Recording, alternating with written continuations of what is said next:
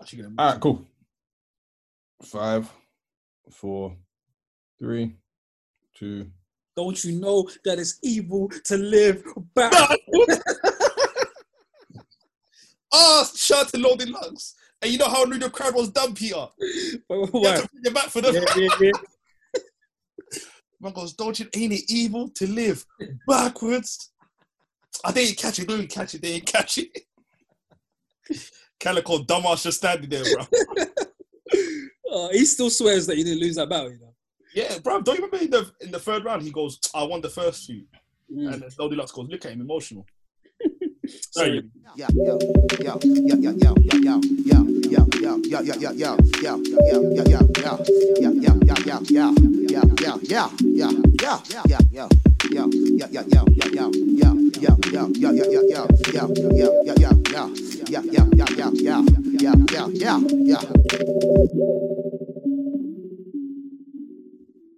What's going on, world? Welcome to episode 44 of the Rhymes Like Diamonds podcast with your boys Peter, Yo, Mohammed, Yo.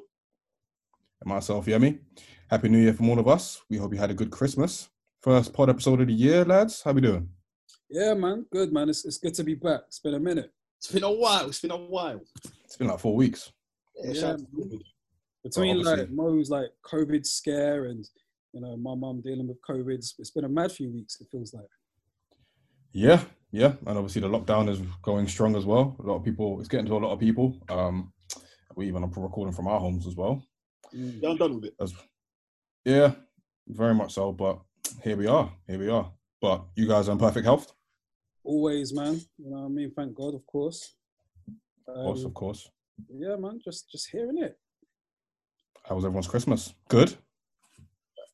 I don't celebrate it, so it's cool. Oh yeah, of course you don't celebrate it. All I done was watch Harry Potter. Actually, I would now watch What School the whole day. Mad.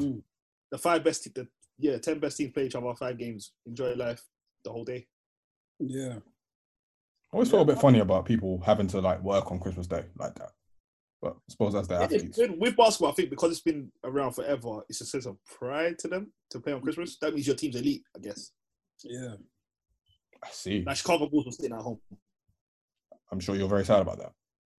Yeah, we're shit. But I enjoy Christmas for what it's worth. Fair dues. You too? Cool. Yeah, I mean, it was good.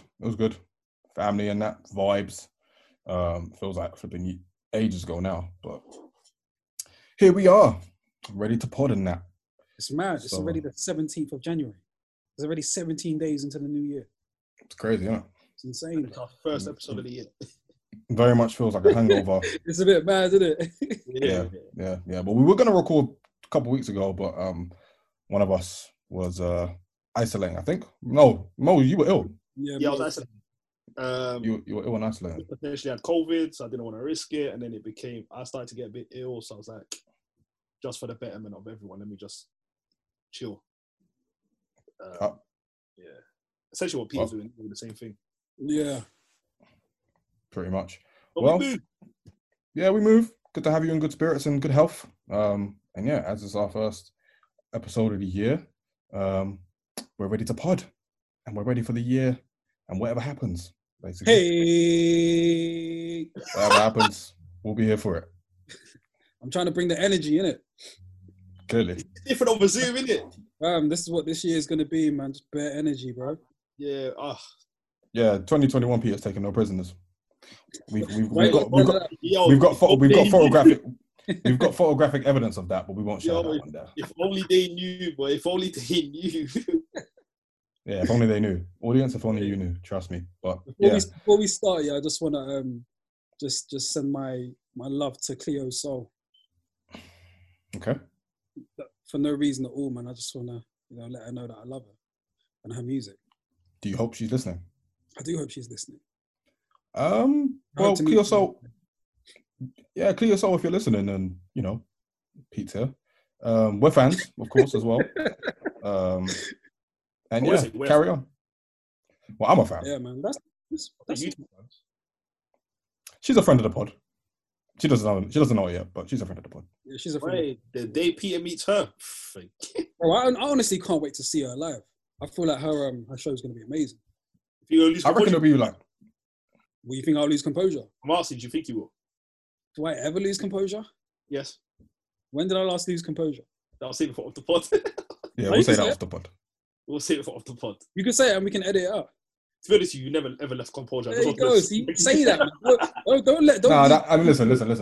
Don't that lead down some crazy road where they're feeling like your boy's moist out here. Come on, man. Don't do that, man. Man did it. My name is my name. Anyway, shout out to Cleo Soul. And on that note, guys, what have we been listening to this week? Or actually, even throughout the Christmas period and the New Year's period, what have we been listening to? Over like the last few weeks, I go through like a few times a year. I dive in and I get a bit obsessed with Tupac and Biggie. It could be either or. So recently, Life After Death, I've been like really diving back into it and really dissecting it and really just reading around that whole album. And it's not like I don't know a lot of the information, but I don't know, there's just times where like I just hear it and it just still sounds amazing. So this time around, I was like listening to like original versions of, you know, different songs on the album, some demo versions of some songs. So Life After Death's been like on rotation quite a bit. Yem got me a vinyl by a band called the JBs, who were James Brown's band. They got an album called More Mess on My Thing, so I checked that out. Really liked that. I checked out, and I think Yem recommended them a while ago, but I wasn't ready. A group called Children of Zeus rather. So I've checked out a couple of their stuff and I really enjoyed that. What else? Dornick released an album at some point last year, which I missed, called Limbo Land. I really enjoyed that. And yeah, a bit of Miles Davis, man. I was listening to In a Silent Way album recently. And yeah, just been vibing to that really. But that's it. Oh, no, wait, how can I forget? Aaliyah, 1 in a Million too. A few weeks ago, I had that on repeat. I could not stop listening. Like 4-page letter, she was in her bag. It was her birthday yesterday. Yeah, it was, isn't it? Happy birthday, Aaliyah. Happy birthday to Aaliyah. But yeah, that's pretty much it, man. Very eclectic. I'm all over the place. Mohammed? Oh boy, I know what's coming actually. No, we're gonna get into that. But I've been listening to. Oh, be real. Let the audience know. No, we're gonna get into it. I just want to say someone first. Yemi, have you heard a song called J.I. the Prince of New York? Yes. I've been listening to him a lot recently. Okay. And I fuck with his music. It's a little. I've been listening to a lot of J.I. the Prince of NY. Wait. Later. Before you continue, why did you ask Yemi and not me? There's no point. Why do you always do this? Okay, no. Pete, Yemi, hold on. Just 2 seconds, yeah? Pete, have you listened to J.I. the Prince of NY? No. Cool. What's wrong with your brother? No, the point is, yeah, I might know who he is, but just not have listened. Still ask me. You've got to respect the fact that I know you so well. That, like, he doesn't respect that. He doesn't respect it at all. Like, he doesn't respect the fact that we wouldn't ask him about stuff we know he doesn't know about. It's like, yo, when you talk about Cleo Soul, you're not mentioning my name. You're talking to Yemi. Yeah, but that's because Yemi's openly said that he has listened to our album. No, but there's certain artists you and Yemi talk about specifically, right? Same way me and you talk about certain artists, but we know each other's... Yeah, but if I'm directing a certain point to you about a certain artist, I'm not leaving Yemi out of it because I feel like Yemi doesn't know. I'm speaking directly to you because it might have been a point where we've said something about that artist before. In relation to the artist that you've just named, I might have heard of him. I honestly, knew you never. Listen, you man need to put more respect on me. You know what? I think Pete, hang on. Hold on, Mo. Hold on. Peter, I think in all those situations where you said that and you've expressed this concern, you have then never heard of the artist that we've asked you about. Okay. Yemi, let me go one further. Let me show you why your brother's a madman. Peter, do you want me to send you a song of his? No, I'm good. You see what I'm saying, bruv? You don't even want me to send a song of this guy, and he's getting angry at me for not mentioning his name. Listen, all I ask for my boys, my brothers, all I ask is that you place me into consideration and you allow me to be in the conversation. That's all I ask. All right. Just ask me the question so I can say no. All right. Peter, he just wants to be able to say no. He's such a narcissist. He is, bro. But anyway, so I've been listening to a lot of J.I. the Prince of New York. I'm getting into him heavy a lot. We're going to get into later. I've listened to MF Doom over the holidays. Also, I've been listening to a lot of country music, bro. I'm in my country bag. Yuck. Yo, you man are looking at me. I've been in my country bag recently. Sometimes you need to switch it up. Maybe like Country those. Come on, I don't even want to talk too much. Wait. What country artists have you been listening to? I've been listening to a lot of Josh Turner. Okay. A lot of Kenny Rogers, the Gambler. Okay. All right. Yeah, like I've been. You know what I mean? He sounds like a rapper, bro. Kenny What? Rogers, the Gambler. Yo, the song's called The Gambler. You've heard the song. What's his name? Smooth the Hustler. Only Peter would know a rapper called Smooth the Hustler. No, honestly, there's a great song from Kenny Rogers called The Gambler. Like, it's one of the best for me anyway. I don't know a country like that, but it's one I go back to on the rigs. I've been listening to him, been listening to a lot of Josh Turner. Hey, yo, like, sometimes you need to switch it up. And personally, we're going to get into it later, but I blame MF Doom for sending me to country. Okay. That's interesting. That's a weird connection. Bro. I can't wait to hear it. Yeah, fuck, this guy just made me stray away from rap, bro. But anyway. On the low, though, sorry, Mo. On the low, one day we need to get into the content of country music because, you know, like, over the years, rap music has gotten a lot of stick for being violent. Country music, them man are on crud. Bro, a lot of country music's crud. Bro, Jimi Hendrix, Hey Joe, which to me is like a country tune, he's talking about bodying his wife who he caught cheating. If that's not crud, then I don't know what is. They're on as much crud as the rappers. Where? Hey, man, we don't want the rappers to get stuck. Everyone knows it, but they don't want to talk about it. Yeah, but what you been listening to? For me, I've been all over the place. So I've kind of been just catching up on projects that I missed last year. So on the rap front, I listened to pretty much all of Ransom's projects that he dropped last year. And I thoroughly enjoyed all of them, from the sequencing to everything. Like, he's just a very dope MC. So big ups to Ransom. I also listened to Flea Lord, In the Name of Prodigy. His tape dedicated to Prodigy. I think Flea Lord and Prodigy, just Mobb Deep generally, are like really, really tight. It wasn't for me. I didn't really care for it too much, but shout out to him. What did you like about it? It just didn't. It wasn't exciting. It didn't really excite me. Maybe because it's the first Flea Lord project I've listened to, but you know, take the production out of the way. I don't know. I just didn't really. I guess maybe with rappers like him, yeah. Obviously, there's like a massive space for rappers like him. He's probably one of the least exciting for me in that field. Okay. And I was really looking forward to this project, but yeah, I couldn't get jiggy with it, bro. Okay, I'm not mad at it. I kind of feel the same way, so I feel you. I listened to this artist called Berwin, who's based in London, but he was born in Trinidad. He dropped a project called Demo Tape Vega. Now, I first heard of Berwin when I left Excel. The chairman of Excel, Richard Russell, was getting ready to drop his next album as part of Everything's Recorded, which is his like stage name. And he had Berwin do a verse on one of the tunes. And the tune wasn't great. It actually sucked. But Berwin was actually like quite entertaining. Berwin was quite entertaining. So I listened to his project. I liked it. I really liked his songwriting. It's very honest. It's very like, you can tell he's been through pain and shit. So yeah, very honest and very sincere. So big ups to him. And obviously I listened to the new Getz tune, Skengman with Stormzy. Oh, banger. Absolute banger, like from front to finish. And the Chip tune as well, 10 Commandments, which is obviously another send for Stormzy. Probably at the bottom as far as like actual sends goes, like next to like Killer MC and Flowers. But still a good tune nonetheless. And outside of rap, I've been listening to, and Peter will love this, I listened to the JB's project that you just mentioned, which I really enjoyed.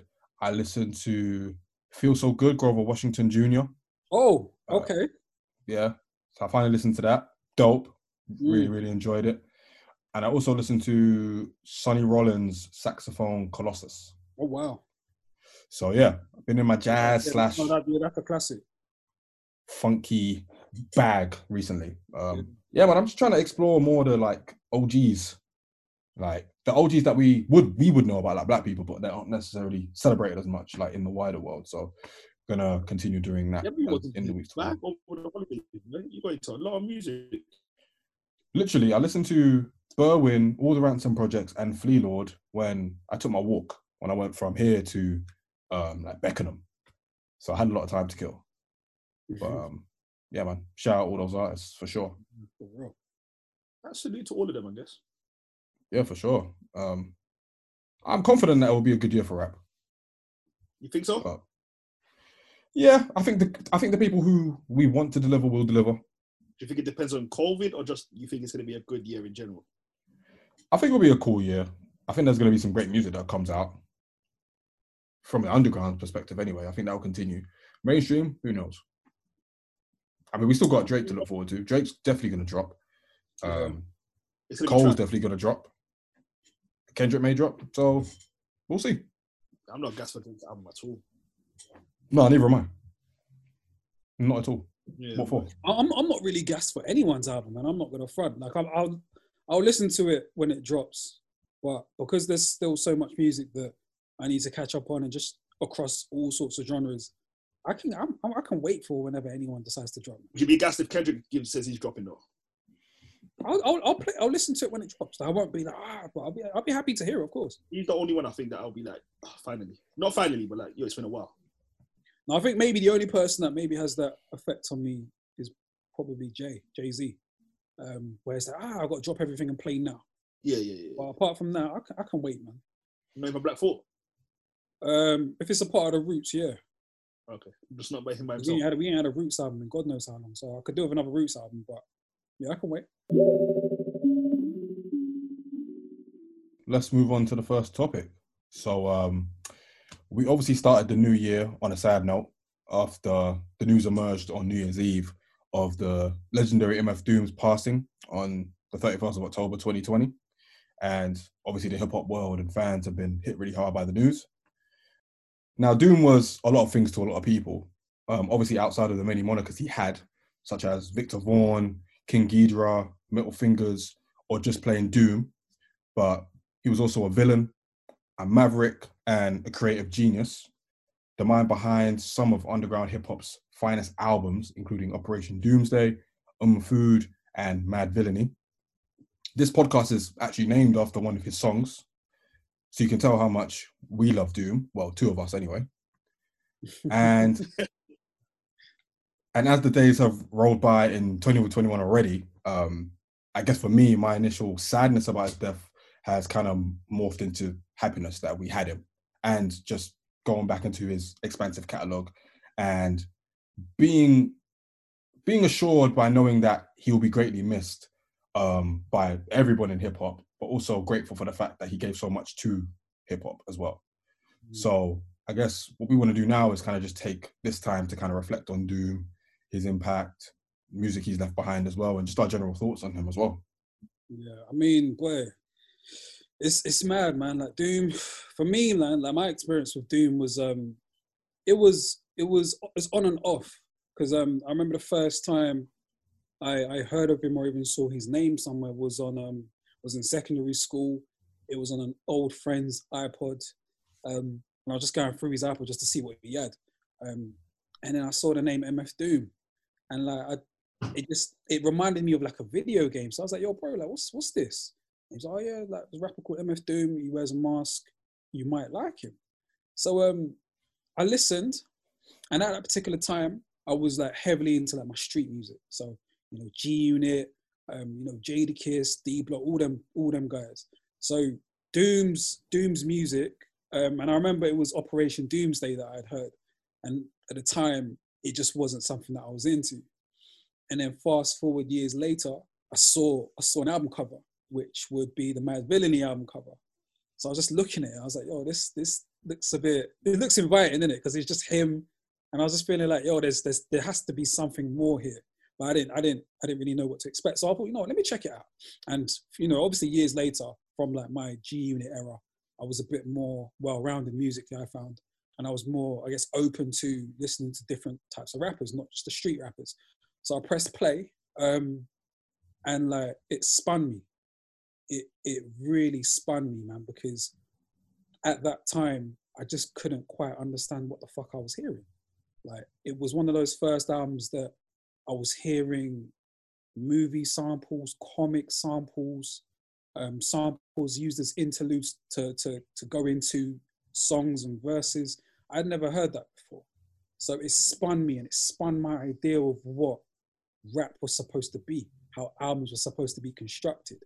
And even the beats, like, it again challenged my notion of how hip hop tracks were supposed to sound.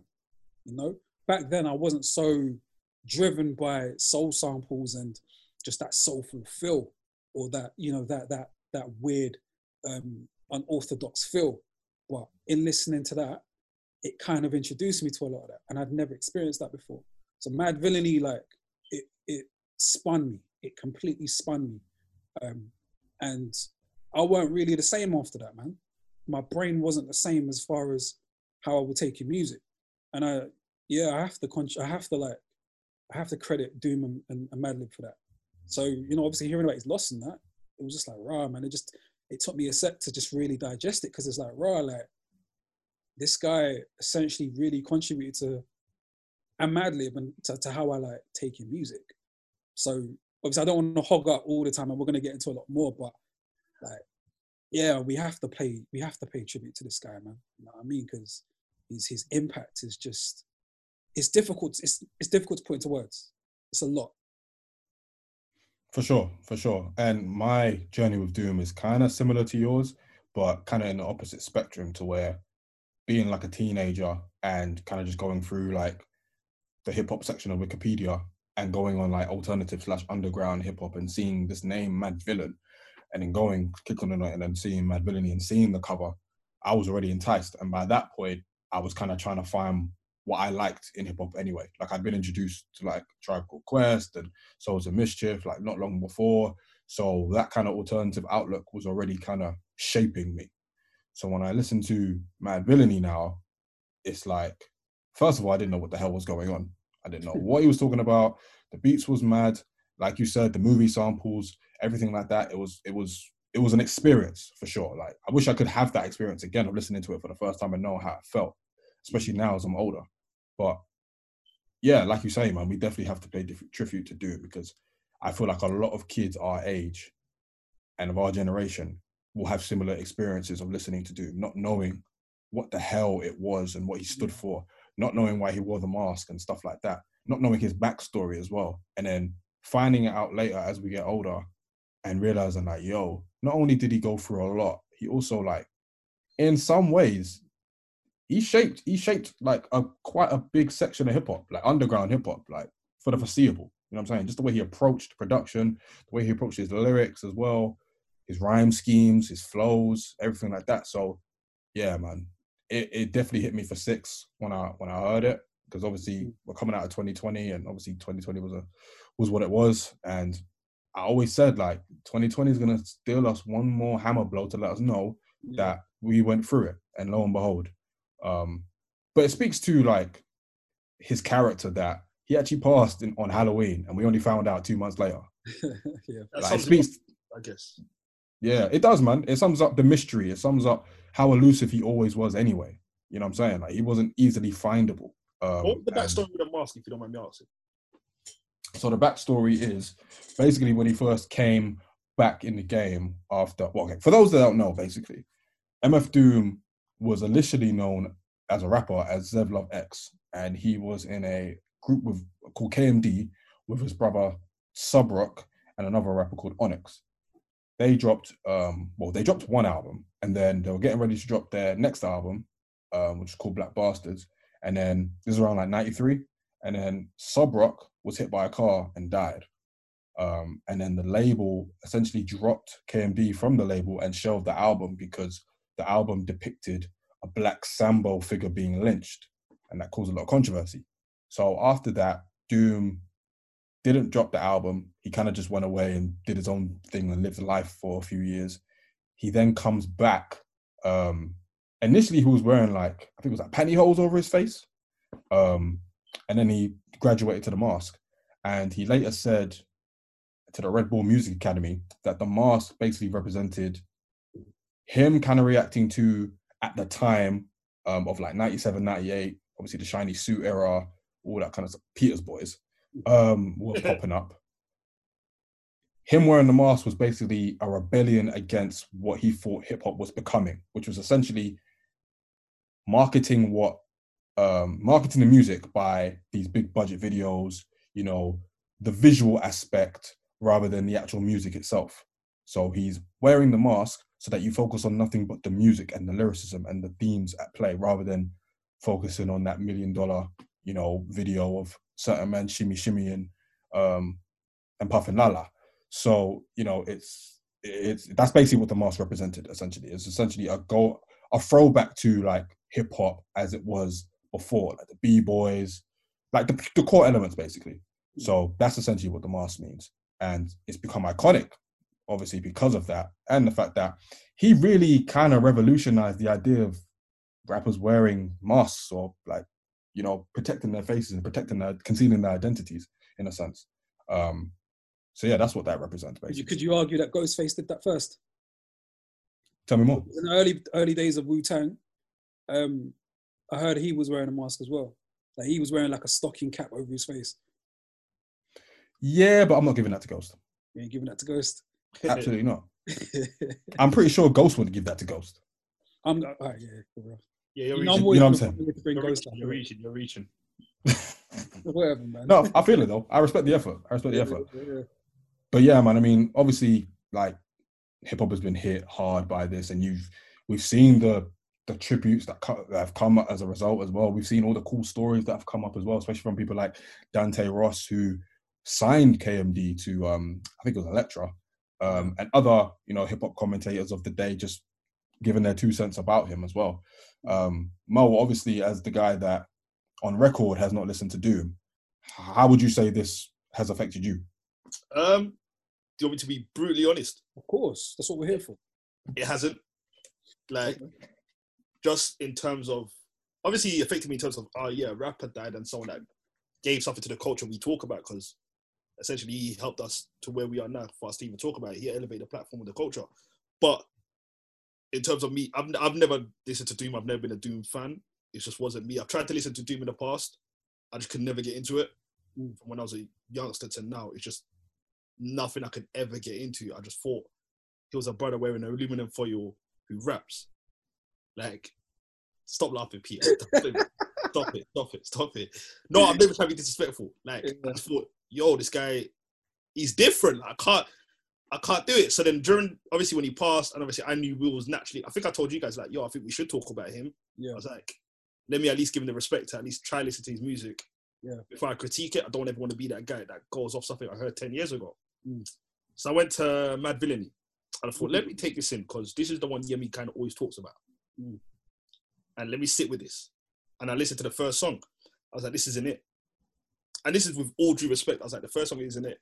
Tried to listen to 2, 3. I couldn't do it. I gave up after about 4 songs.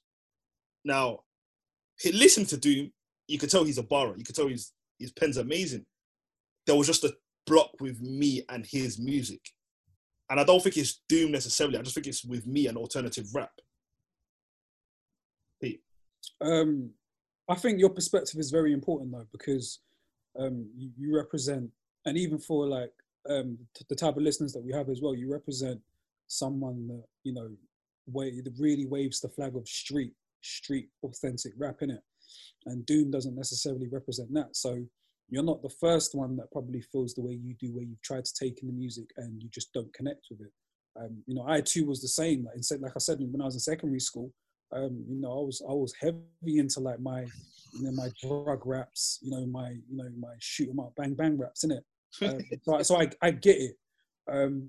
But is it, what I'm trying to ascertain though, what was it about the sound? Because you're a fan of, and these are 2 different artists, but you're a fan of Freddie Gibbs, right? Yeah. So Madlib is the same producer. He produced. Yeah, He's gotten better as a producer, but it's still the genesis of how he produces for Freddie Gibbs comes from Mad Villainy. So I'm surprised, and I was worried that would be the album that you listened to or didn't like, and it's a bit surprising. No, and I agree with you. I can't, obviously, I know what I like and what I don't like. I've tried to listen to Doom. By the way, it's not just Mad Villainy. I have tried to listen to past Doom projects as well. Like just me. Which ones? Let me go. I've got my Spotify here. Okay. Because obviously I saved it to my songs. Because that's important too. Because for me, look, the last song I was listening to was honestly this. This is the last song I was listening to. So the last song I listened to from Doom was Accordion. Okay, fine. That's the last Doom song I tried to take in. And with Doom, it's not a case where it's his talent. I just feel like, I don't know if it's his content. It might just be his content, it just might be the way he sounds. I could never get into Doom. But then I also, and me and Yemi's having a conversation with this, I can't get into alternative rap. Because who would you class under Doom's umbrella? Yemi and Pete. Who's the artist you would class under his kind of umbrella? Earl Sweatshirt. Yeah. I put Tyler there as well. This is what I'm saying. So say you put Earl and Tyler there. Those are two artists I will never listen to. But Mo, like, and this like was even going to come to a point that I was going to make later, man. Like, Doom's impact and influence on the underground, like, he's probably the most impactful underground artist that we've seen. I think in previous episodes I've mentioned him and Rock Marciano being equally as important. Doom probably just about pips him. But you're saying, if we're talking about alternative, I'm struggling to understand what that term means, because I would put Rock Marciano underneath Doom's umbrella.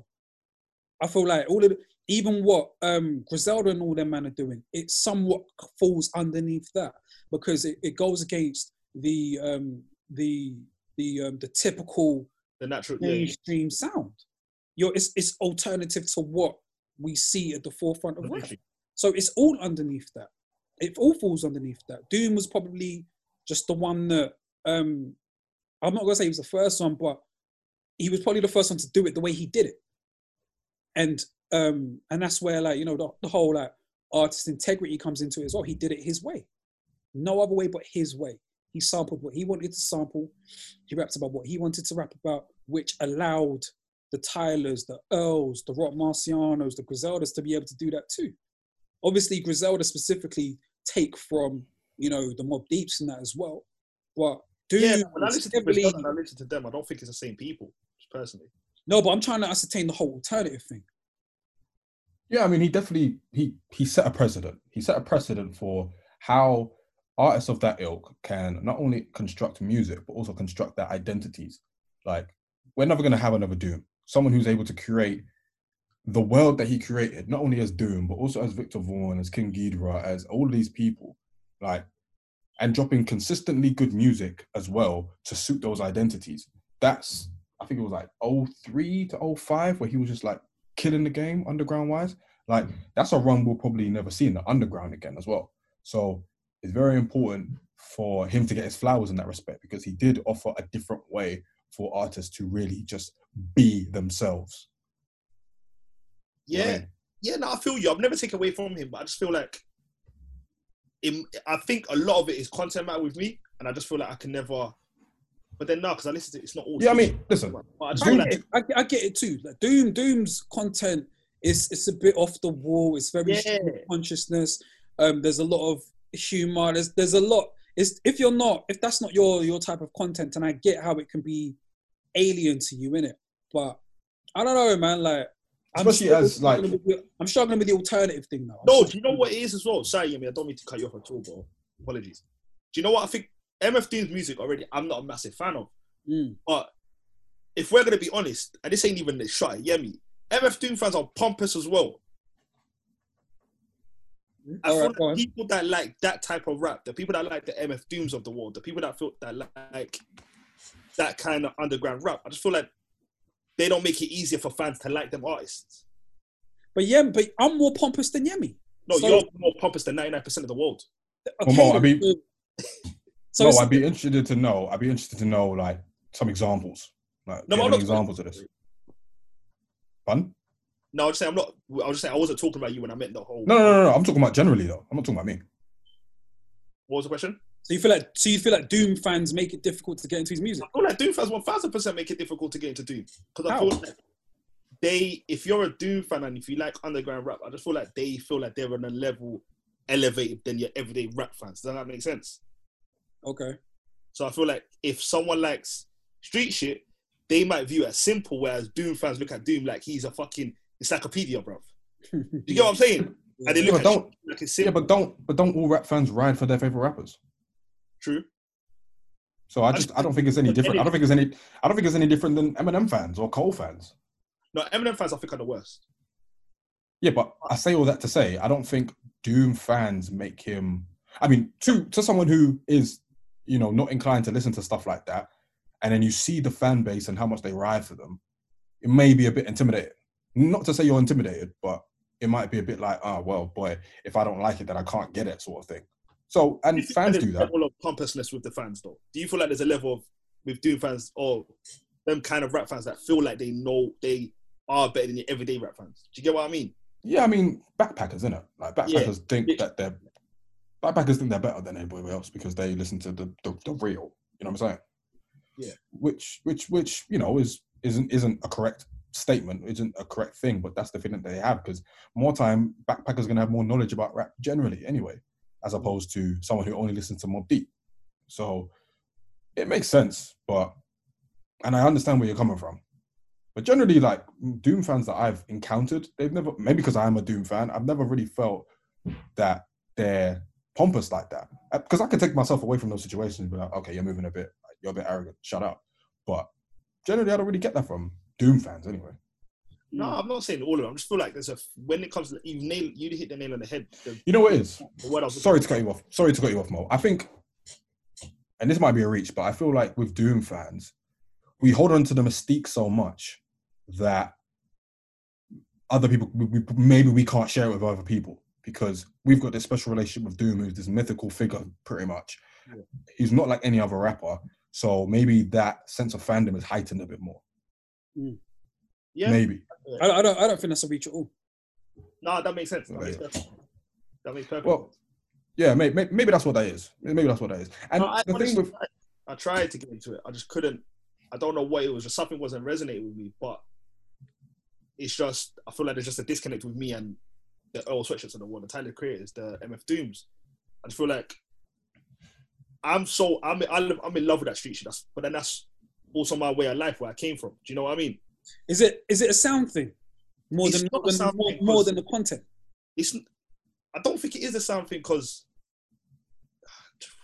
Doom's sound isn't like, it's not conventional, man. Like, it's very weird, isn't it? It's obscure. No, you're right. It's very like, it kind of reaches people that aren't necessarily just music fans. If you're like a heavy comic fan, you will love Doom because so much like weird intricacies and like added comic references that, you know what I mean? It talks to those people too. So the sound represents that, and you hear that, and the samples too. That's what I'm saying. That like, can it be a content thing though? Because like, it's not lyrically, the conversation about the Doom lyrically is a whole nother conversation. But like, content, it's not. I don't know, man. I don't think it's that wild, isn't it, to get into? It's a tricky one. I don't think it is either, but I think it's a mixture of both. I think obviously what pricks your attention first is going to be the sound. If you're not naturally inclined to listen to that sound, then already you're at a loss. And then once you start hearing "Living Off Borrowed Time," "The Clock Tick Faster," it might not necessarily be your bag. You know what I'm saying? Even though I don't know how not, because that's a bar, but we move. Yeah, but like bars like rap snitches, telling all their business, sit in the court, they be their own star witness. Do you know what I mean? Like shit like that, I feel like Mo would resonate with because like, love that. Because he's mocking all this street rap. You man are talking all this shit. You're basically snitching on yourself. Like, and that whole bar is funny. It's funny to me. Mm-hmm. It's like, do you see the star witness? Yeah, I'm right here. Like, when I heard that, I was dying. You know what I mean? So like shit like that, like, I feel like Mo would fuck with. So that's why I question whether it's the content or is it the sound. Sometimes the sound is so obscure that you can't get past that to get to the lyrics. I think it is a sound, and the reason why I say it's a sound, I told you this yesterday as well. Remember when I tried to listen to the intro of Mad Villainy and I couldn't do it? Because you don't know what's going on. It's because it sounded so chaotic. Not you personally, Mo. Not you personally. But it's because when you first listen to it, you don't know what the fuck is going on. You don't know what's chaotic. What am I listening to? What is this in reference to? What am I taking in right now? That's why the intro will throw you off, especially to Mad Villainy, because I replayed it again yesterday. It's still, and I've heard it better times, but it's still like, raw. What the fuck is this? It sounds great to me because I love that weird shit. But for someone for a random ear, it's like, yo, what the fuck is this? You know what I mean? Especially someone who isn't as inclined to listen to that sort of stuff anyway, or doesn't like that weirdo shit. Yeah. You know what I'm saying? Call it If you're just a street, sure. If you're just a street dude, like, if you're Freeway Rick Ross, you're probably not going to enjoy MF Doom as much as you would like rap Rick Ross. You know what I'm saying? Yeah. Because that's just not where you're coming from, sort of thing. Some people can go between those worlds. Some people can't. That's all it is. Yeah, but you do it perfectly. I'll try. Yeah, Yemi does it perfectly. Yemi got P as well. To your credit, you do it as well. You two go between both worlds. I can't. I've tried to. Like, I honestly, I've tried to listen to Tyler. I've tried to listen to Earl Sweatshirt. I don't know what it is. There's something with me whenever I listen to them. I'm like, yo, I'm not feeling it. Like, I just can't do it. Like, Tyler the Creator is a prime example. I've tried to listen to Tyler a few times. It's not like I just gave him one try. And the reason why I bring up Tyler is I feel like they're of the same ilk to a certain extent. And I've realized it's just a mental block. So, but shout out to everything. I know he's a legend. I know what he's done. I know that his pen's amazing. It's just I've never been a fan of his music, and unfortunately, I don't think I ever will be. But that's not to discredit what he's done and what he is.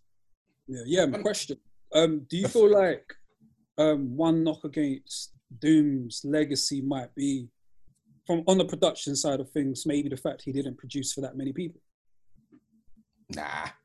No, not really, because he left us.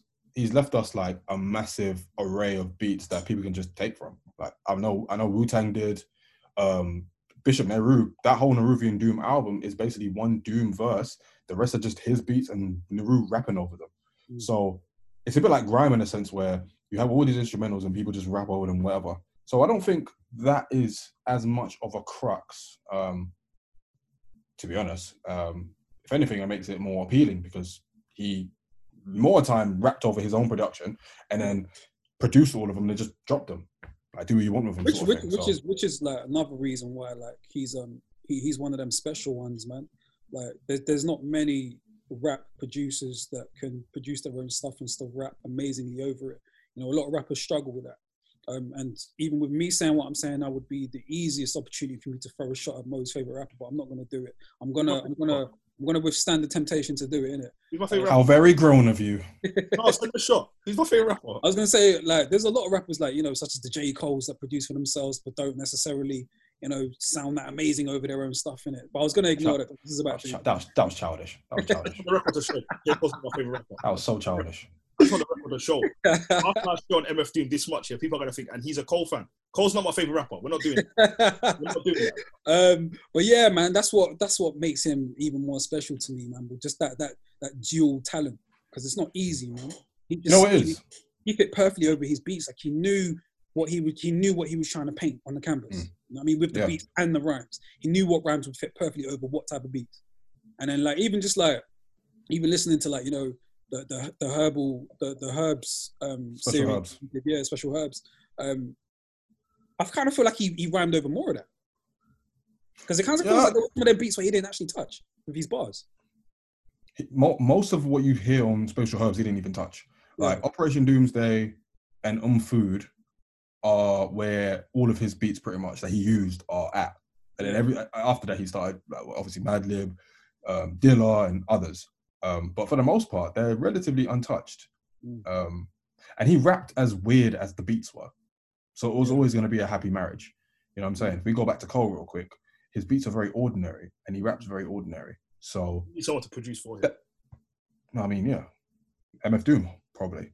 But I digress. So yeah, man, he very much he was very much of that ilk, man. He was very much, and the thing with his subject matter, it's really hard to like pinpoint what he actually talks about, because more time he's just talking about like just weird stuff, like talk about fixing flux capacitors instead of like chilling with a hole. You know what I'm saying? So it's a weird one. But that's what makes him so special, because you never know what Doom you're gonna get. You never know what ride he's gonna take you on, and that's what made him so special. Like his rhymes took you on a journey, man. Like even if you're like, and I wrote about this on I wrote an article for Trench basically celebrating Doom, and I said basically that listening to Doom is kind of like a surreal experience in and of itself. It's kind of like you've just popped some magic mushrooms and you're just walking through the ends and you're just embracing whatever happens, whoever you see, whoever you embrace. That's what I genuinely feel like listening to Doom is like, bro. You just get so many different experiences and so many different like detours in your journey listening to Doom, sort of thing. So for that, I always love him for that as well. And even like I once heard Mos Def say that Doom rhymes as weird as he feels. So I think that speaks to, you know, why he's also as loved as he is, man, because there are people that feel like they can't necessarily relate to the street stuff. They can't necessarily relate to, like, you know, the jiggy music or the women, the music about women and that. They sit in a nice weird space with Doom where it doesn't fit any of that. And Doom speaks to a lot of people that way, because there are bare rap fans that they just don't relate to the street stuff. They don't connect to it. They connect to more the weird stuff. They're into like other, like, you know, obscure type of shit. Doom, I feel like, speaks to those people. And it's weird because I don't know if he means to speak for them. Because Doom's like, Doom was 5%. So he had like knowledge of self. He knew all of that. And like, even when he was KMD, I feel like them man were like, they followed the 5% Nation of Islam. They followed the Nuwabians as well. I can't remember, Nuwabian something. So they're into, like, you know, Afrocentricity and stuff like that. But I think him solo, you wouldn't necessarily think that. But him as a person, though, was all of that. So it's weird that, or it's interesting that his music speaks to the quote unquote weirdos, because I don't know if he meant for that. I don't think he did either. I just think he very much raps like he lived the life of like any old man, like someone who may have had knowledge of self but wasn't necessarily like in it like that. He wasn't a rapper. He wasn't like a rapper. He didn't live the rapper lifestyle. He was just more or less like a normal person who just wore a mask.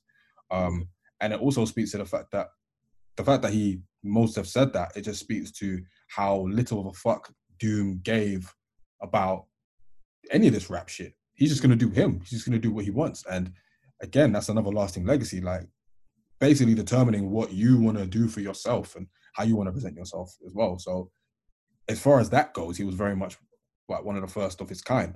What's your favorite Doom song? Oh man, that's a tough one. I don't know if I have. I mean, I've been banging Rap Snitch Conditions a lot recently. I've been banging Gazillionaire a lot. Obviously Doomsday, Whole Cakes, Beef Rap, obviously Accordion, Rhinestone Cowboy. I'll probably say Rhinestone Cowboy. Okay. I again, that is Doom out and out. Like that is he's weird. Even in before the second verse, you know, he's a Rhinestone Cowboy, and then the applause, and then he says, "Oh, enough." Like that's just Doom all over, you know what I'm saying? And then Goonie Google, Hooly Hoodoo, Hoodoo Voodoo Swooba, who knew, and all that stuff. Like it's stuff like that. His rhymes, like, they can be very dense, but if you really if you tap into really what he's saying and how he's saying it, then from an MC's perspective, it's mad, man. It's skillful. It's really skillful. I feel like there's a song on Mad Villainy, Figaro, and I feel like that might be, for me, a song where he's rapping some of his most densest rhymes, isn't it? You know what I mean? But just as an MC, though, like he just always was entertaining to listen to, and just mad skillful, man. Just mad skillful. And I feel like, just looking at his career in totality, he's a great representation for success. I feel like, obviously, success is subjective, isn't it? But typically, I would imagine that as a creative, when in any sort of artistic field, you really just want to be able to do your art the way you want to do it, man. And, you know, make a certain level of money, get credit for it, maybe get a level of acclaim as well. And if lucky, impact. And I feel like Doom done all of that on his terms. This guy more time wouldn't even turn up to his own concerts. He really did it on his terms, man. You didn't see his face like that. He barely done interviews. You barely saw him out. You just heard the music. Like, what more can you ask for as a creative?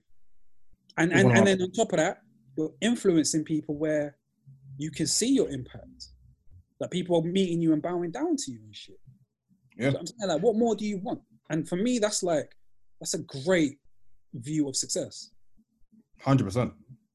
It's just that self-determination. I think one of my greatest disappointments in life was buying a ticket to a Flying Lotus MF Doom gig and him not turning up and Jay Electronica replacing him. Oh, swear. Was that Brixton? Yeah. Yeah, I remember you told me. Yeah. And I was like 2 weeks before, no, 2 weeks after we had seen him at Coco. Oh yeah, and he basically did the same set. So you can tell I was. And I bet he went through the crowd as well, innit? He went through the crowd as well, and they struggled to pick him up as well because it was hefty. But yeah, that's one of my greatest disappointments. But that just speaks to Doom. Maybe he did that on purpose because he has sent imposters over to shows to, perform, and that's just again. I love that because it's that whole moniker of being a villain, isn't it? Do you know what I mean? Yep. You can be pissed, but really and truly, he's just acting out what his role of a character is, a villain is. Do you know what I mean? You do shit to piss people off. You know what I mean? It's kind of like in the cartoons in that way. You got Scooby doing that, and you might see like a one of like the villains, and then you rip off his mask, and it's like imposter sort of thing, innit? Just dumb shit like that. But that's kind of like how I see Doom though, innit? You know what I mean? Just these little quirks like such as missing concerts. That's how I saw it. Yeah, he's definitely gonna be remembered. And what's your favorite song? Me? Yeah. Oh man, Accordion spun me, man. Yeah. Accordion spun me. Figaro, Meat Grinder. Yeah, even Barring Meat Grinder. Yeah. Yeah, I would probably go to Figaro, to be quite honest with you. I wish him and Ghost did that project that they promised as well. Yeah. That would have been great. That would have been great. But they gave us the Victory Laps, and Victory Laps is dope. Yeah. And the mad thing about Doom is like he was so effortless with it, with the pen. A part of me feels like he never really like went into second gear.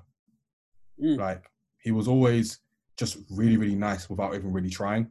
Maybe that's just me, but yeah, man, it's just the way, maybe it's just the way he raps and what he raps about makes me think that like he could do this with his eyes closed, and he's probably not even trying right now. So imagine if he was like with, I don't know, someone he really admires, like an actual MC that he's trying to compete with and shit. Like, how would that be? Do we know who like his favorite rappers were, or who some of his influences were? I think he was very old school with it. So I think when I watched the Red Bull interview, he would always reference, obviously going to like b-boy parties and dance parties and break dancing and stuff like that. So I think he's very much of that ilk. As far as his contemporaries go, I'm guessing like anyone he collaborated with is someone that he considered in his league, I guess. And that's everyone from like Czarface to Ghost to, well, he wasn't really rapping with Bishop Nehru. It was more of a pass the torch sort of thing. But, people of that ilk anyway. But I think that was the more indirect way of knowing who he felt were his contemporaries. Yeah. Yeah, I liked the fact that even like in more recent years, he had done the mini EP with Westside Gun. He was barring with, Euro Droog and Matt Comey, which I loved. And it just showed that like no matter who he was rapping with, he was going to bring it. So I kind of appreciated that too, man. And even though like he was very, under the radar, he would still dip in from time to time to be like, yo, nah, I still got it. I ain't lost shit. I mean, I always appreciate with like the older rappers. I mean, I always appreciate that. I would like to ask you a question though, Pete, because I think it was the episode where we reviewed Bandana. Yeah. And I think I know where you're going. You said, I think you said that right now, Gibbs is rapping better than Doom. Do you still hold that opinion, sir? I think do you know what? I was in the moment then, man, and I was gassed because I'm loving Gibbs at the moment, and he just sounds amazing with Madlib in it. But obviously, come on, man. If I'm being real, of course he doesn't. Don't do that. Don't do that. Of course he does. Don't do that. I'm allowed to be gassed in the moment. I'm allowed to, you know what I mean? But, bro, if you go back to that episode, I didn't really say it on my chest, though, did I? This guy more shut Michael Jackson, bro. All right, cool. This guy's better than Michael Jackson when it comes to that moonwalking. Listen, man, I can own my shit. You know what I'm saying? I can own it. But in revisiting Mad Villainy yesterday, I can't wholeheartedly say that he's a better pairing with Madlib, boy raps better than Gibbs raps better than Doom. I can't do that. Ever in life. I can't do that. And I kind of just want to close this topic by saying that since he died, Doom's streams have gone up 870%. Which is dope. Which is dope, man. His family's gonna eat, so that's dope, man. That's it. 100%. And I think he owned, actually, no, maybe not, because he was on Stone's Throw for Mad Villain. He also like jumped to different labels as well. So Mad Villain was on Stone's Throw, and then I think Operation Doomsday was on Bobito Garcia's label, but I'm sure all that is sorted. But yeah, his family will eat, and you know, what a great way to like see off a legend, basically. Salute to him. Salute to everything he's done. Rest in peace, MF Doom. Yeah, man. Rest in peace. Putting the maddest All work. caps when you say the name. Rest in peace, Daniel Dumoulin. Word, man. I feel like this the point I want to make now leads perfectly into the next topic. So what do you think in his death is going to happen to his legacy? Because there's always this this thing that happens to dead rappers where they are propelled to almighty heights. So for Doom specifically, what's going to happen to his legacy? What's going to happen to his name? What's going to happen to his music? I think it's just going to increase. It's just going to grow in stature. I feel like now, because the hip hop, what people have seen how much he meant to hip hop, it's just going to lead to more eyes checking him out and seeing what made him so amazing and what made him so important to the game. I feel like his legacy is pretty much set in stone. I don't think there's any way that it can be denigrated on. I feel like it is pretty much what it is. It's only ever going to grow in stature. Only going to get bigger. I feel like more and more weirdo kids are going to see him and see him as a point of reference for not only being rap fans, but if they decide they want to rap as well, maybe a reference for that. So I feel like with Doom, he's set, bro. He's absolutely set. I think his legacy was solidified before the Halloween that he passed. I think he was always set where he was set. And then now is, like you said, I listen yeah, to 100%. And you also got to remember, like, the people that are, like, relevant right now, like, or some of them anyway, from rappers to commentators, they live through Doom. And we've seen that over the last couple of weeks since he passed. So they'll continue to carry on that legacy as well, from the stories that people are telling about him to, you know, just how much of importance he had with certain rappers as well, like here as well as in the US. So, yeah, man, he's very much set. Yeah, I think his legacy is solidified in terms of what he is. But you're right, I guess when he died, everyone's legacy gets uplifted somewhat. Yeah, for sure. And I suppose going into the next topic, we kind of want to discuss that a little bit further. Like what happens to a rapper once they die? You know what I'm saying? They become a legend? That's just the generic consensus between everyone. And that's not me to knock. This ain't me knocking Is that fair though? No, that's what I was going to say. This ain't... people need to understand the difference between someone that was bubbling and someone that is a legend. I feel like the minute you die... Oh, do they? No, you are just ridiculous. You say it with everyone. I don't want to get into it. But I feel like everyone that dies automatically becomes a legend, which is something we need to chill on. But with Pete don't acknowledge when someone's doing very well. Don't do that. Nah, don't do that. Let the audience know the point that you're trying to make. Because all right, get me, Jordan. They need context. You can sum it up better than me. For the nonsense you man was spewing. Yeah, we could definitely sum it up better than me. So, audience, the context is, and the reason why we basically decided we wanted to talk about this was because I think Mo went into the group chat a week ago. And I think I think I posted something on Twitter. I think Jinx had tweeted something to the effect of, it's really hard to listen to Pop Smoke these days. It just makes you sad. And I think I quote tweeted it as well, and then Mo brought it up in the group chat. One thing basically led to another, and it got to a quote from Wayno, shout out to Wayno, who was basically saying that Pop Smoke's death is more or less akin to the feeling that people felt when Biggie died. And one of us in the group wasn't having it. He was basically like, you might not talking nonsense, you know, called us every name under the sun. You know, I'm pretty sure he threatened us, and all that stuff. Yeah. So, Peter, do you care to explain yourself? Yeah, I mean, I was appalled by that statement. I just don't understand. I just don't like or understand how we can possibly even say that, man. Because granted, I wasn't as exposed to Pop Smoke as some people, fine. But at the same time, there's no way Pop Smoke is giving you the same feeling of an artist whom, when they died, or just no, in fact, before they died, they were the hottest in the game. They were already seen as the best rapper alive. And they were killing everything moving. Pop Smoke weren't seen as such. He might have been hot. He wasn't the hottest. Let me finish. He wasn't the hottest in the game at the time of before he died. He had tunes that were moving though. You can't possibly compare that to Biggie around before the release of Life After Death. You can't.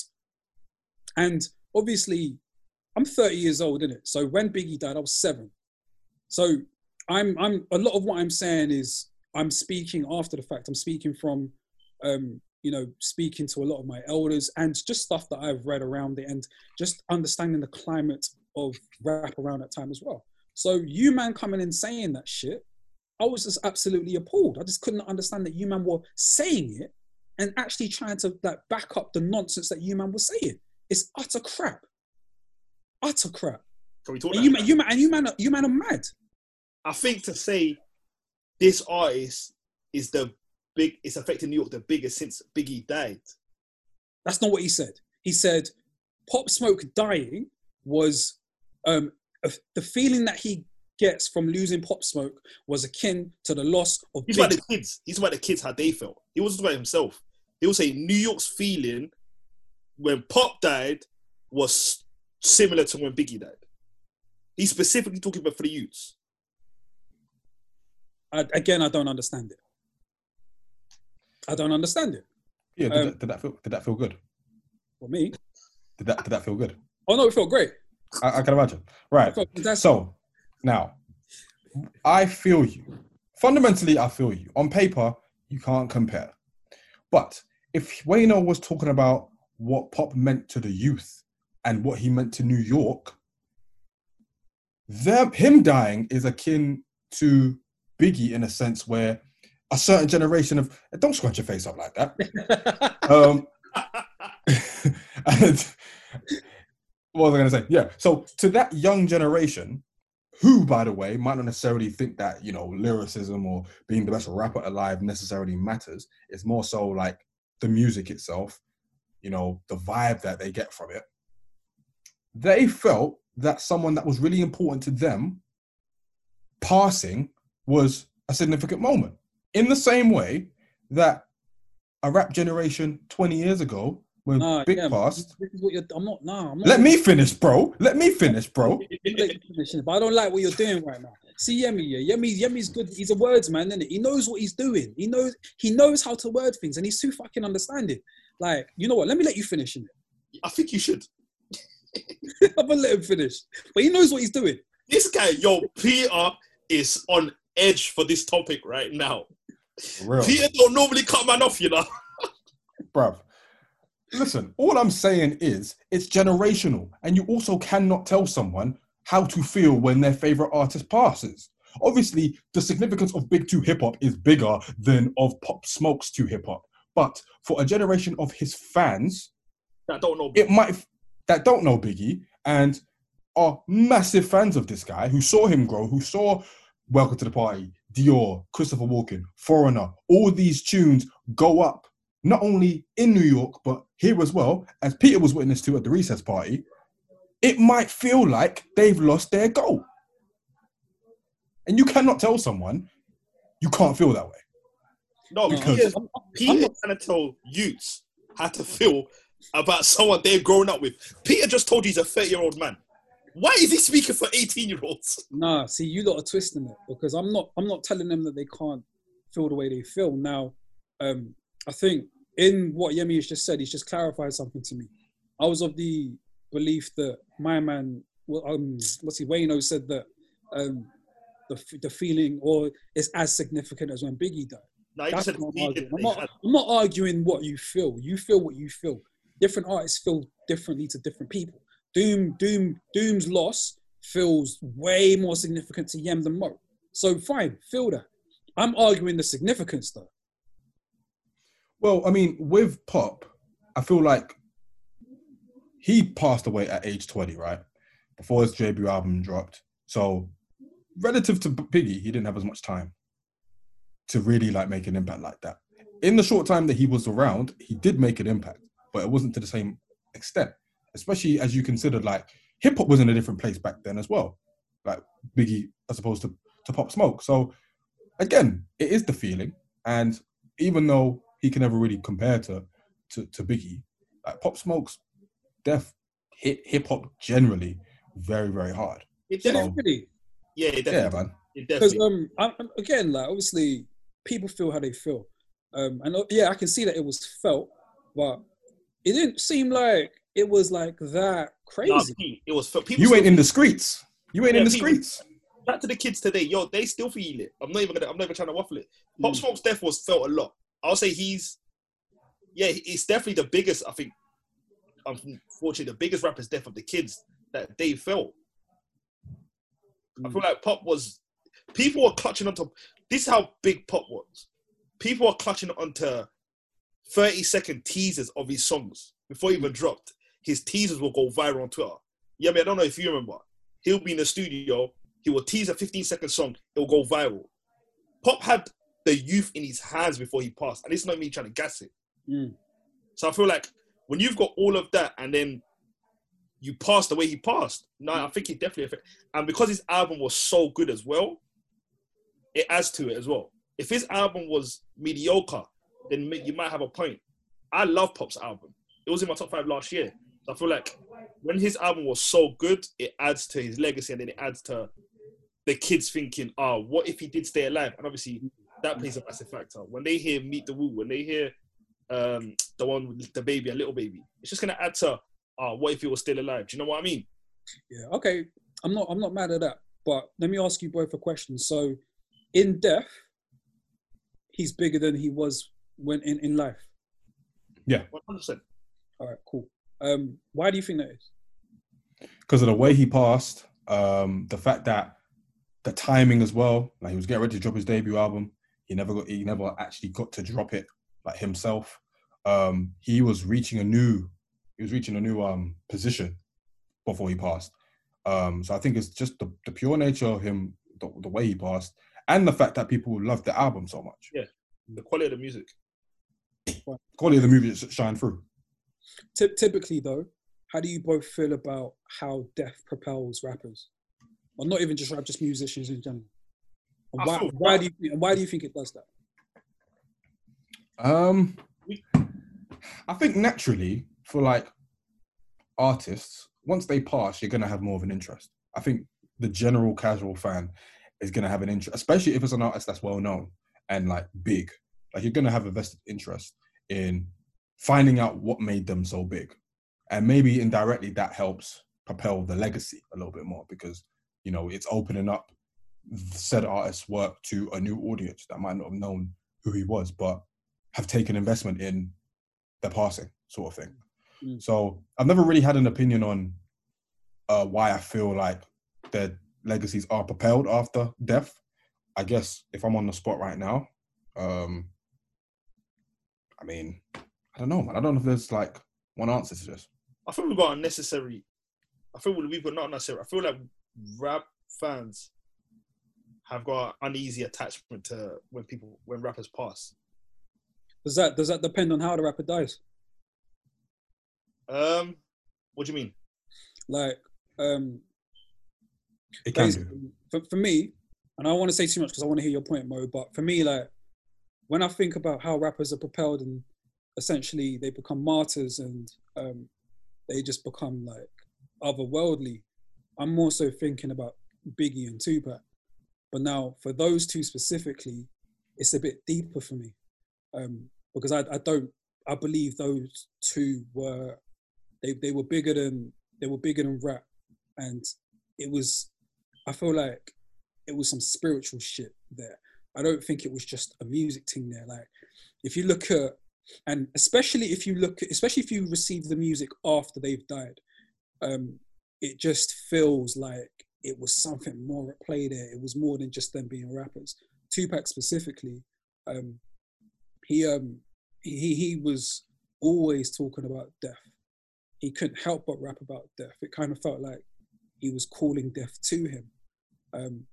in every verse, on every album. And then, you know, even just his whole career, it was just spooky. From, you know, if you can link it. For me, my brain's weird, innit? So I'd be linking things that, and I might be reaching, innit? But like, even from like, you know, him going to prison, like, and even like how he got out of prison. Like, you have like, you know, Death Row, you got Suge Knight, who for me like might represent, you know, the man in red coming and like rescuing him, and then like him coming out of prison is kind of like, you know, like a resurrection and that. And then you know, just everything that transpired after he got out of prison, like, kind of represents like a certain level of crucifixion and that. So for me, like Tupac, it was just deeper in it. And just like hearing his music after he died as well, it's just spooky. You got the Machiavelli album where it was just like, you know, trying to figure out whether this guy was still alive and that. So there's that element and there's that allure. And then like, you've just got all the verses where it kind of felt like he was speaking from a prophetic standpoint. So for Tupac specifically, and why he was propelled after death, it was because of everything that surrounded him. Do you know what I mean? So it was a bit deeper. For Biggie, similar sort of themes.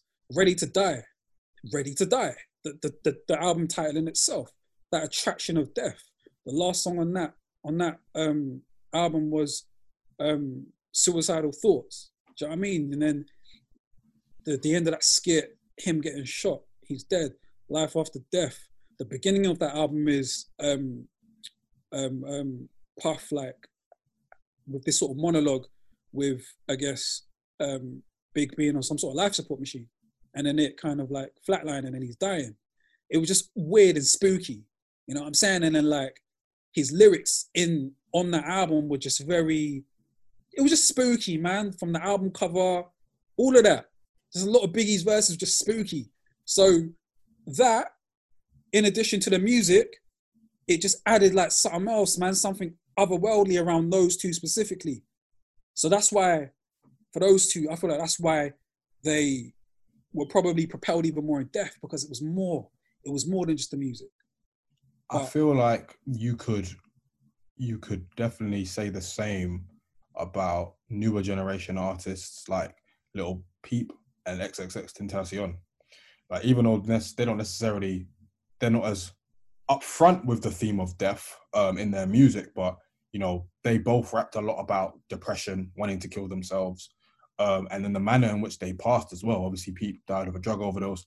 XXX was shot and killed, and their legacies and the way hip hop reacted to that was like what felt like everyone was talking about it. I'm not going to say otherworldly, but it felt like a family member had passed when those guys passed. You know what I mean? So, and XXX also had his own like legal issues as well. So everything around him, and he was actively trying to be a better person as well before he passed. So yeah, I see what you mean. I think the context around a rapper and the situation around them probably helps heighten it even more than you normally would if they had just passed, like generally with nothing else. I think it's just natural for us to take more of an interest in dead rappers, especially after they die.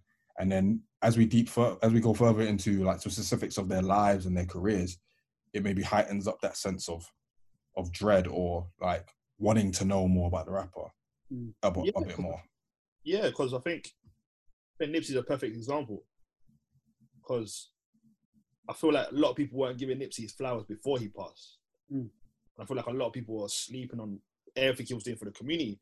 And obviously he got shot in front of his store and the backstory of whatever happened. And I feel like the way he died played a fact in his story as well, because of where he passed. And then people looking into his career, people looking into what he was doing. And that only added to his legacy.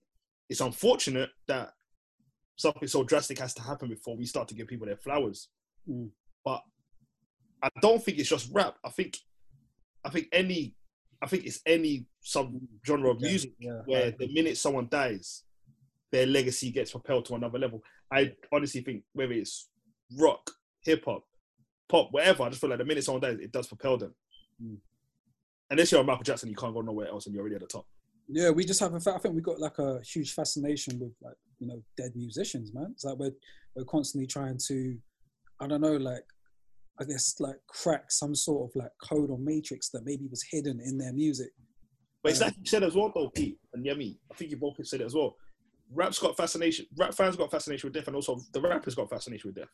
Yeah. Same way you just said Tupac and Biggie, and 20 plus years later, Yemi mentioned Lil Peep and XSX, and they had a fascination. Do you get what I'm saying? Yeah. Those are two. They all walked a different life, but they're four rappers that had a fascination with death. So I feel like it's the fans, but also the rappers have a fascination with it as well. And how much of I guess the legacies of these dead musicians being propelled is down to the labels as well, isn't it? Because Jadakiss said, you know, dead rappers get better promotion. That's true. That's facts. And I think that's dead musicians. Yeah, I mean, I think that it's relative to how big the artist is. If you're like Michael Jackson, obviously that's the maddest example, but no one's getting more promotion than that after he passes. You know what I'm saying? If Drake passes away tomorrow, like Universal is in trouble. All the other like artists on Universal are probably in trouble in that respect. But yeah, I mean, I think it depends on how big you are. I think the labels naturally are going to want to propel an artist who's passed away that was in their ranks as well, especially as they probably want to take advantage of or lead the narrative of celebrating said rapper's life by this way or that way or the other. So again, it's just a natural thing. It's just a natural thing. I mean, I would want that to happen if that was me and I was a rapper and I passed. Like, yeah, give me my flowers. Yeah. But it's kind of like, well, why wasn't, you know, this artist giving their flowers when they were alive? Because you know we're haters. Not us, I mean just rap fans. Rap fans don't like giving anybody their props until it's too late. It's too late, yeah. Yeah, man, like, it's... Yeah, I mean, even us saying that we need to give people their flowers when they're alive, that's almost in itself become a parody. Because we always say it and it never happens. And the more we say it, the more we must think that it's going to happen. When really and truly, it doesn't happen. Like, that's why I guess shows like, and this ain't me to sound braggadocious, but shows like podcasts like this are needed, the podcasts like Crate are needed, where we do give people their flowers. Do you know what I mean? Yeah. And we can bring up topics and we can give people their ratings. I feel like slowly but surely you're starting to see a lot more rap fans talk about rap and start to give people their flowers. So I guess it's starting to happen now more than the past. Is there a fear of I guess certain rappers or certain musicians dying and becoming overrated? Well, before we get to that, I just kind of wanted to talk about Mo's point just then. I feel like, especially nowadays, for certain generations of rap, especially of rap fans, the last couple years have been, in terms of rapper deaths, have been pretty bad. Like this last year, King Von and a couple others as well that passed as well. So I feel like maybe slowly but surely, the fact that we're seeing so many rappers pass, especially young, is going to lead, hopefully, to other rappers that are alive getting their flowers before their time. Yeah, 100%. To the whole point about people being overrated, it's kind of mad. It's kind of a mad one, isn't it? Because it is mad. You don't really want to say that, but exactly. I feel like it definitely happens. I feel like everybody gets it, man. I think everybody's music becomes overrated to a point where it's a bit mad sometimes. Is that fair? Huh? Is that fair? Just because they've passed, so I guess their fans will naturally put them in a different esteem. No, I feel like I don't mean to cut you off at all. Just talking personally, I love Nipsey, but Nipsey's passed, and now he's on a different level than he was to me than when he was alive. And that's because I can now only live with what he's got. Do you know what I mean? So it's like you just could take that in. So do you overrate them or do you just treasure what they've given you more? Yeah, but I'm not speaking about people that were fans before they died. Okay. I'm speaking more to the fandom that comes from those that didn't fuck with them when they were here and then now start fucking with them when they've died. Do you know what I'm saying? And with that, and it's not, and then becoming overrated isn't necessarily a bad thing. I'm just wondering, like, you know, I guess why? Because they passed. Again, I think it's just a natural thing. For me personally, with Pop Smoke, I mean, I preferred his mixtapes to his album, but because of how he died and who he was, I'm pretty sure you had legions of new fans coming in and saying, this is amazing, this is amazing, that. And, you know, maybe that means that it's overrated in a sense, but that's relative to a fan's experience as well. But I also think it's very, very natural for people to flock to someone's music and, you know, put it up on a pedestal, even though they weren't doing it when they were alive. I think they just want to, maybe some of it is wanting to be part of the conversation, wanting to be part of, oh yeah, I really like this rapper too. And a bit of it is probably just intrigue, like wanting to know why this person was so special and why so many people loved him. Let me listen to his music. So I think there's a lot of reasons, really. I don't think there's one. There's mystique with death, man. There's just that mystique, man. Like you're no longer here, but we've got nothing but your music. You know what I mean? It's just something there that just like adds like, you know, another layer of attraction. I don't know what it is. And it goes back to what you said about going back to someone's music after they've passed and trying to find clues. Trying to find cues that are telling you about their mental state, or whether they saw it coming, or whether they anticipated it, or maybe they were just happy as Larry or whatever. You know what I'm saying? So, yeah, man. It again, like, death is a natural part of life, and when you are of such a high status, and you know you're loved by so many people, it's only gonna bring new eyes onto it. Yeah, I guess I think it does still depend on like who the rapper was and how they've died. Because someone like an ODB, like the attraction after his death is very different to that of you know, someone like a Big L. Big L, you know, he was killed, you know, gun violence. ODB, he OD'd, didn't he, on drugs? Yeah. Mm-hmm. It's different. It's a different pull. You know, like there's just something about the violence that just adds, like, I don't know, man, just something else. Like it's just like XXXTentacion, like him being killed the way he was killed. It's just I don't know, man. I think there's just more empathy with You're right. I don't even think it's an empathy thing, man. It's just something. There's just something else that just surrounds his aura. There's just an aura around his music after that, man. And I feel like how you die does that. It creates that aura. 100%. Don't know what it is, and it's that aura that pulls you in, especially if you weren't a fan before. But I also think, to answer that question, I think it's our obsession with violence. That's probably what. Yeah, I think as a people, just generally, like the world, like we love violence. We love violent imagery. We love, you know, acts of violence, like especially if we're living vicariously through the people, and that's why people love street rap so much. Like for a lot of it is living vicariously through these stories of people telling. People are telling about a life we will never know. So I think the obsession with violence is probably what helps flock fans to someone who was killed violently. Yeah, because even someone like a Big Pun who had a heart attack, it's a different feel, isn't it? To like someone to Biggie, or even though Biggie's it's an unfair example, but someone like a Biggie that was shot, it's just different. You know what I'm saying? And if you just look at Biggie's a bad example, but just compare Pun having a heart attack to any other rapper that we've lost that's been shot. It's different. Even King Von, perfect example. King, it's just going to be a different feel.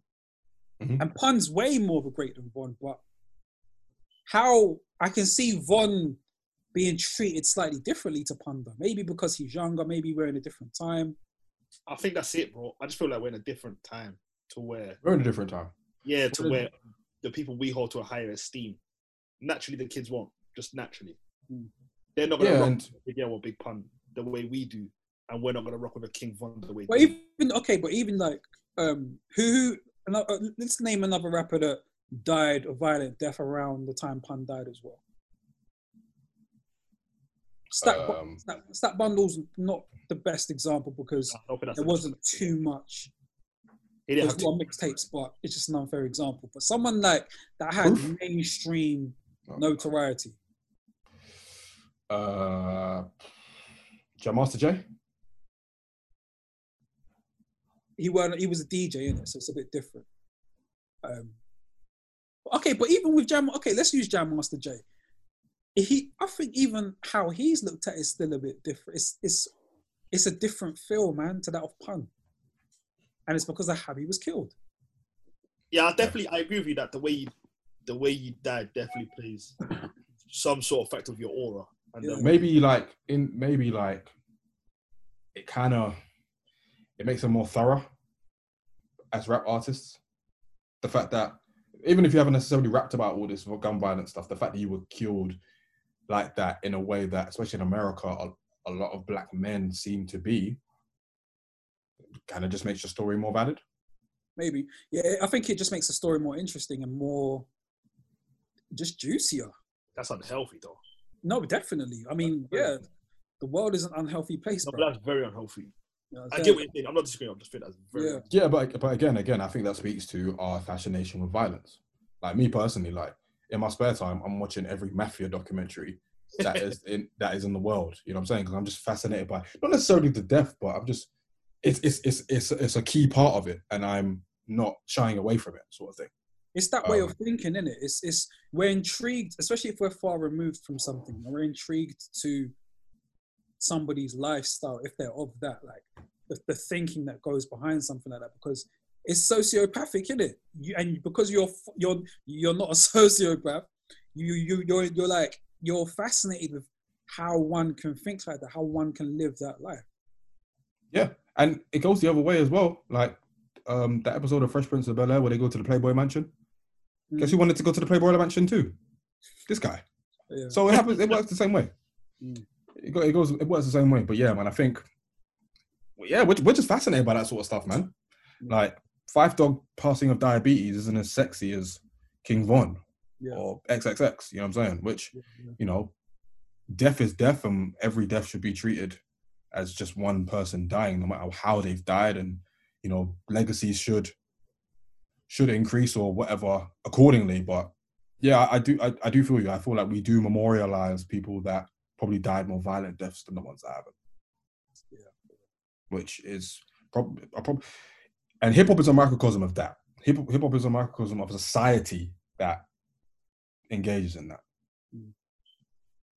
But yeah, salute to all those that passed, though. Any final thoughts, lads?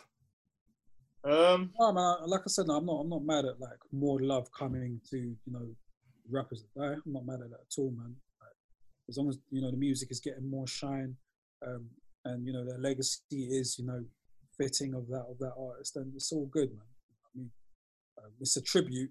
Like, you know, them being propelled is somewhat of a tribute to whatever their contribution to the culture was. So it's all good, man. You know what I mean? And if they are propelled and, you know, the streams go up, it means that their family eat as well.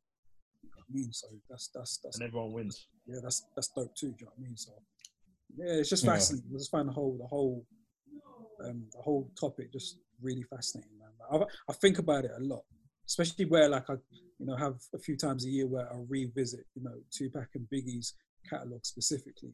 I just always like, it just fascinates me. My brain's weird in it, so I go down different trains of thought, man. But, yeah, for the sake of the original argument about Pop Smoke and Big, I kind of wish that Pop Smoke had as much time on this earth as Biggie had, for him to be able to have not necessarily the same impact, but let's see what he would have done if he had lived to be 24. Maybe he would have dropped this album and another album, and he would have been more cemented in that way. And then the comparison wouldn't be as appalling in someone's eyes. It still would be appalling. And on that note, salute to Pop Smoke, bro. Salute to. And on that note, oh yeah, salute to Pop Smoke, man. Rest in perfect peace. Yeah, rest in peace to everyone we've lost, man. All the rappers we've lost for sure. I mean, all right, cool. We didn't have a fun one planned, so we didn't have a fun topic planned, so we're just gonna freestyle it right now. Peter just had a great idea of us basically naming individually. Basically, we're gonna name rappers whose fan bases are the worst, one each.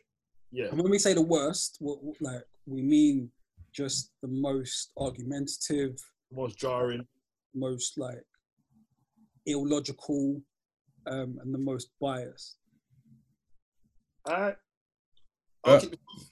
Mohammed? I think we know who I'm going to say. Really? I think Eminem fans. What a shock. I think Eminem fans are delusional, deluded, asinine, ass 10, ass 11. Like, honestly, I think Eminem fans have lost all realms of reality. Like, when I say to you, your favorite rapper hasn't been a good rapper since 2002, don't shoot me. Don't shoot the messenger. Shoot your favorite rapper. If I say your favorite rapper ain't been cooking since Muhammad was in year 4, don't get angry at me. Get me? If I say I don't like your favorite rapper going the way you shake it, don't get angry at me. He made that joke song, not me. I like that song. When I say it sounds like Proof's being ghostwritten for your boy, don't get angry at me. Oh wait, nah, that's too. Relax. I'm trying to edit that one out. That's a banter thing. Can't let you do that to Marshall. No, but like, yeah, I think Eminem fans, honestly, I think Eminem fans are delusional. I think they're stuck to what they first heard when it comes to Eminem. And I feel like they haven't let him go yet, and they still hype. Because whenever you sit with an Eminem fan, he's the best rapper of all time, and they don't want to hear anything else. They don't want to have that debate. Yeah, there's probably a lot of like Eminem fans that have grown with his music though, that still like the music regardless, rather than holding on to what he was in 02. That's one point. If you're listening to Eminem after 02, you're delusional. That's not fair, but okay. Anyone that likes Eminem after 03, you know when you said opinions can be wrong earlier? Your opinion is wrong. I mean, I liked Encore, just for the record. Alright, cool, your opinion's wrong. Alright, cool. Well, you know how you feel like I'm bugging with Doom? I would never tell you you're wrong though. I'll take that back then. Don't take it back. Fuck you. Yeah, Encore is trash, this bro. year's the year of not taking shit back, man. No, wait, when did Encore come out? 04. Was that part of his first? What was his first 3 albums? Slim Shady, Marshall Mathers, Eminem Show, and then Encore was after. Encore was hell. It wasn't hell. It was hell. Eminem's been hell. Ah, man, cool.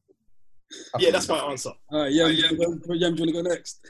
No, you can go next. I ain't got one yet. I'm gonna go for Tupac fans. Oh, I think Tupac fans are apps, and that's mad because I'm a diehard Tupac fan. Like I won't really allow any sort of so I'm part of the problem, but I won't really allow any slander of Mr. Shakur in it. But from what I've experienced in dealing with other Tupac fans and certain arguments and debates, they're just like mad aggressive, man. Like you can't say Tupac versus anyone without getting like a real logical debate. They just won't have it, man. Tupac fans are mad aggressive. I love the passion, but they're just mad aggressive, man. You know what I mean? So you can't, there's just no wrong answer against Tupac in it. So from my experience, I would say like Tupac fans and Eminem fans are like the worst. They're like the most aggressive. I was going to say Cole fans just to troll Mo, but Cole fans that I've experienced aren't that bad. You know what I mean? I don't think I'm that bad when it comes to being a Cole fan. You've gotten better, but like early pod days, even pre-pod days, you were like, you couldn't go a day without mentioning Jermaine. Oh, that was just to troll you lot. I don't believe that. No, honestly, Yemi, since you've known me, have I ever said Cole's top 5 rapper? I'm trying to remember. Never. Remember. I've always told you my same top 5. Def, Jay, Nas, them, man. I've never had Cole in there. Just because he's not in your top 5, that don't mean that you can't be a part of the problem. Yes, it can, because more time than he's No, number it's one. not, because you can still talk about someone in it's such a... I've objectively said his last 2 albums are whack as well. What albums? What albums were they? Oh yeah, Eyes Only on KOD. I said I never fucked with both of them. I thought you liked KOD. No, it was alright, but it's the second worst album he's ever dropped, in my opinion. Well, third after Silent Story. Okay. Interesting. But yeah, those are my 2 picks in it. I think Doom fans are definitely probably the snobbish though. Yeah. Dude, yeah, Doom and Madlib fans are like snobbish as fuck. I love that though. That's because you're part of them. 100%. You know what I mean? Part of the problem. I'll probably say Drake fans because they are probably some of the most deluded people I've ever met in my life, because they'll have you believe that some albums that are just utter trash are like the best things to happen to sound. And it's just like, get over yourself, bruv. Like, they're actually not that. And anytime you say anything, even remotely, like, not so much, like, agreeing with them, yeah, man, they're wishing death upon you. So, I'm not really here for it. I'm not here for the coddy waddling that you're doing to Drake. This is the reason why he's not dropped a good album in years, because you lot are accepting his bullshit. See, bro, why you don't have to bring out Drake can't produce a good album, in my opinion. What are you talking We've said this. Oh, no. A very good album. Point out. He's dropped a good album. I've never heard a Drake very, very good album. Listen, man. They'll have you believe that everything he's dropped is a classic. And So far gone is amazing though. They'll have you believe Take Care's a classic. Which is just the biggest sin I think I've heard in the last like 10 years. I've got another one. We ain't doing that. Yeah, I've got another group of fans. Look at what Yemi's calling a sin. Bruv, it's original sin, bruv. Allow it. Yeah, I've got another group of fans. Go ahead. Whatever Peter consists of, yeah, his type of fans. Chuck all of them in the bin. They're pompous, arrogant, old school fans, snobbish. Talk about you it. can't tell me nothing, fans. Talk about it. Everyone that raps past 2012 is whack, fam. That's not true, man. I don't fit into that. You man need to stop pushing these lies. It's not true, man. You're right. You know why? You're right. Pete. No, I feel like artists that like I'm a huge fans of. Typically, the fan base of that artist they're nice people. No, you're all pompous. Like Dilla heads, I consider myself to be like a diehard Dilla head. Typically, like they're cool, man. You would say that. Dilla fans are cool. Like Soulquarian fans are cool. Jay-Z fans are cool. Yeah. The only fan base that I'm a part of that are like I would say are like insane are Tupac fans. And Doom. I'm not like I love Doom, but I don't consider myself to be part of like the diehards. Like I'm not part of Yemi in them. What Doom fans be called? The Doom Hive. No, that is disgusting. Don't do that. We're not doing that. Yem's defo the captain of the Doom Hive. We're not doing that. We're not doing that. We're not doing that at all. The Doominions. The Doominions. I'm sick. Yo, Yem's defo part of the Doom Hive. Yo, Yemi's a Doominion. Yemi and them are definitely the type to dress up as Doom for Halloween, bro. Car, just wear that floating aluminium foil. In fact, Yemi and them were definitely the type just to wear the mask just because. Just get on the subway with the mask on. Tuesday evening. Just order pizza, open the door. Hey. And they will take the term metal fingers literally and go and get metal fingers as well. Like Edward Scissorhands in their house.